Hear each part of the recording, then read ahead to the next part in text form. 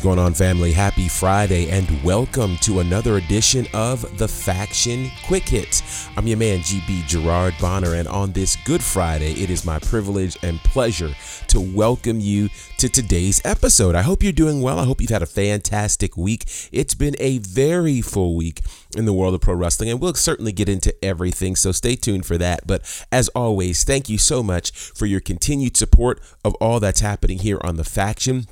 We absolutely appreciate you. Thank you for following us on the socials, Instagram, Facebook, and Twitter at The Faction Show. Thank you for subscribing to our podcast. Those of you who are listening, thank you so much. And if it's your first time, welcome to The Faction. I hope you enjoy what you're going to experience today.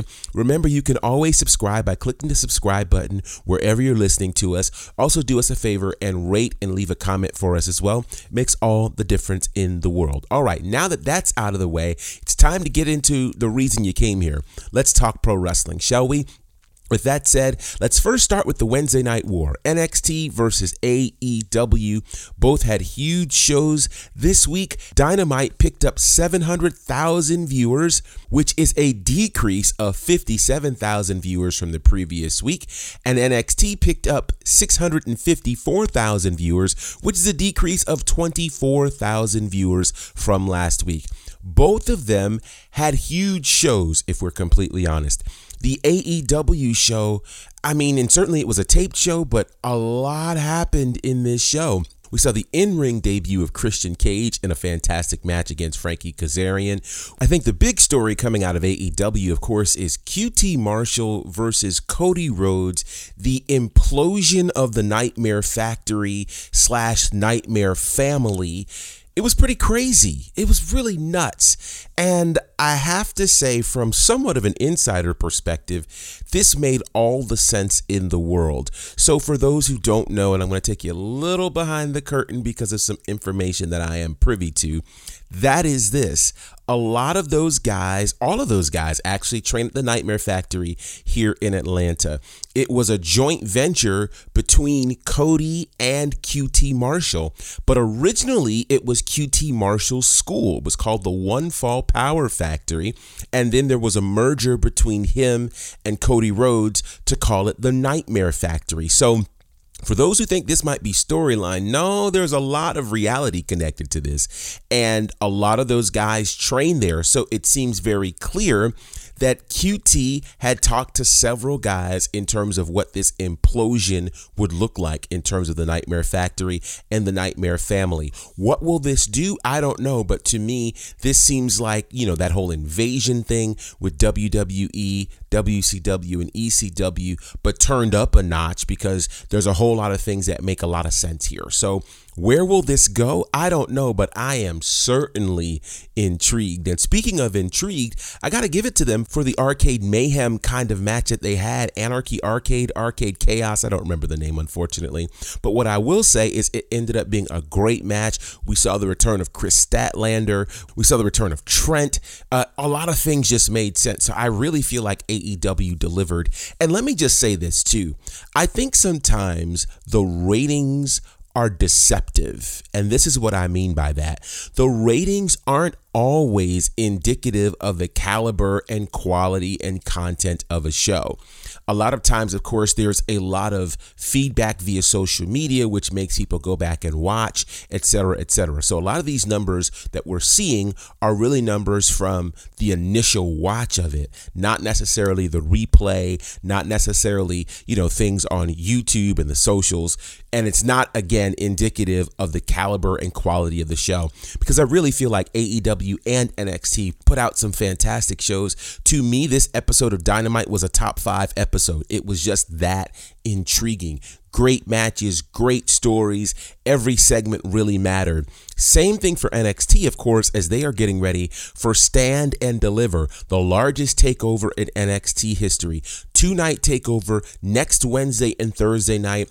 The Wednesday night episode will be simulcast on both USA and Peacock. The Thursday night episode will be exclusively on Peacock as part of WrestleMania week. Huge show for NXT this week. Congratulations to them. We really got to see things being built out with Raquel Gonzalez against Io Shirai. Absolutely crazy. That's going to be the main event of night 1 of NXT TakeOver on Wednesday night. So many developments, so many really amazing things going on there. So again, kudos to them for both shows. With that said, the future of the Wednesday Night War will be coming to an end next week.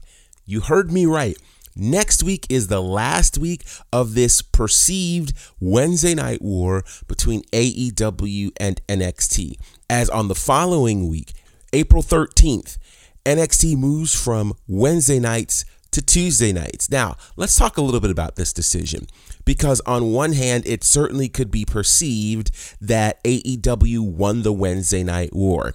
I told you several months ago when NXT did 2 Super Tuesdays, and oddly enough, those Super Tuesdays also served as the trial run, or dare I say interview, for Stu Bennett, aka Wade Barrett, at the commentary booth. With that said, that was also a test from USA to see how would the NXT brand and how would the NXT show perform on a Tuesday night. Ironically, they got some of their best ratings ever, and it makes sense because they weren't competing. And I think one of the things that we have to understand is that times are different, right? Fans are different. The product is different. And so the idea of going head to head, which the wrestling business thought was a mistake going into the Attitude Era, is certainly much more of a mistake now than it was then. I can't say honestly that more fans have come to the product, as we've not seen either of the numbers for AEW or NXT increase. And part of that, I think, has a lot to do with, of course, AEW being still a relatively new product. And when you are a relatively new product, it is difficult to create household names. I also think AEW is something that is created for the diehard, hardcore wrestling fan. The WWE product, particularly if you're looking at Raw and SmackDown, is going after the casual fan. The NXT product is not. So what we do know is casual fans are in greater abundance than hardcore fans, but there still aren't a ton of casual fans. So it's all very interesting. Things are different. The world is different. Pro wrestling is different. So I think it is comparing apples to oranges when you look at what's happening today versus what happened in the Attitude Era. So for all of the Brandon Clacks of the world and all the people who want to scream out the greatness of the Attitude Era, I just want to remind you, we are in different spaces. Also, let's remember this too.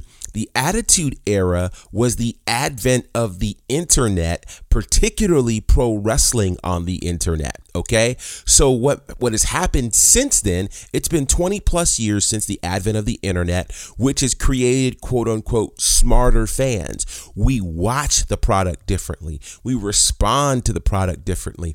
We discuss the product differently, right?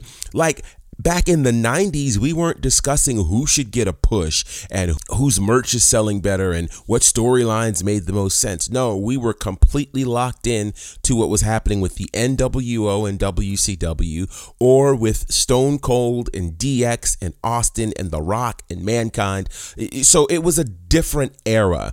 And it wasn't just a different era for pro wrestling, it was a different era for life in general. So we have to consider that. And that's why I don't think it's wise to make comparisons between the Attitude Era and current wrestling, or even the golden era, that era of the 80s, where again, wrestling was different. Back in the 80s, of course, wrestling was just getting into cable. Wrestling wasn't necessarily live, and wrestling was primarily syndicated, versus the 90s when wrestling went primarily live and wasn't really syndicated. And now you've got wrestling available on tons of outlets, be that traditional television or the internet, YouTube, Fight TV, streaming services, etc. So it's just different. So let's do ourselves a favor and stop comparing the eras, because we're living in a completely different era. NXT to debut on Tuesday nights, beginning Tuesday, April the 13th. Attention wrestling fans. Southern Honor Wrestling returns to the Action Building Friday, April 2nd for SHW 26. The Savior, David Ali, defends his Southern Honor Championship against Gunnar Miller. Lethal Poison will put the SHW tag titles on the line against the father-son duo of Ben and Bull Buchanan. And two giants will collide as Logan Creed faces off against Austin Towers. Also in action, Ashton Starr, AC Mack, Technical Excellence, The Honor Society, All-Star Special, and more. Plus, AEW stars Lee Johnson and Shawn Dean return home for their final independent wrestling appearance. Tickets on sale the night of the show starting at 5 p.m. Doors open at 7. Bell time at 8. You don't want to miss this show. SHW. This is our wrestling. All right, guys, you heard it tonight. A big night here in Atlanta as Southern Honor Wrestling presents SHW 26. Really looking forward to it. Hope you guys are able to attend here in Atlanta, or if you're flying in, that would be amazing. If you can't make it, you can always check out our live pre-show beginning at 7 p.m. Eastern, 6 p.m. Central on Facebook Live, facebook.com/Southern Honor Wrestling. I'll be there along with my broadcast partner, Brandon Benefield, to get you ready for tonight's action, which should be amazing. We're getting ready for WrestleMania week, which is next week, and one of the first events on WrestleMania week's calendar is the Hall of Fame induction ceremony. Now, I will let a little cat out of the bag in case you did not know. Unlike previous years, this year's ceremony is being pre-recorded, and it has a lot to do with COVID restrictions, etc., etc. So really throughout the week, varying members of these Hall of Fame induction classes have been making their way to the Thunderdome to record their acceptance speeches, to take pictures, etc., etc. I want to remind you that, again, last year was the first year since the inception of the Hall of Fame that there was not a Hall of Fame induction ceremony, because of all that was going on with COVID. So this year, the class of 2020 and the class of 2021 are being inducted simultaneously. So in case you may have forgotten who's in the class of 2020, as I did, here's what the class of 2020 looks like. You've got the NWO, which includes Hulk Hogan, Kevin Nash, Scott Hall, and Sean Waltman. The Bella Twins, John Bradshaw Layfield, aka JBL, the British Bulldog, Davey Boy Smith, Jushin Thunder Liger.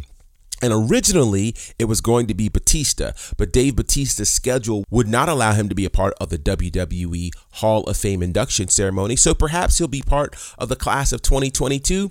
We'll see how that looks. Now, the class of 2021 has been fully announced, and that class includes the following.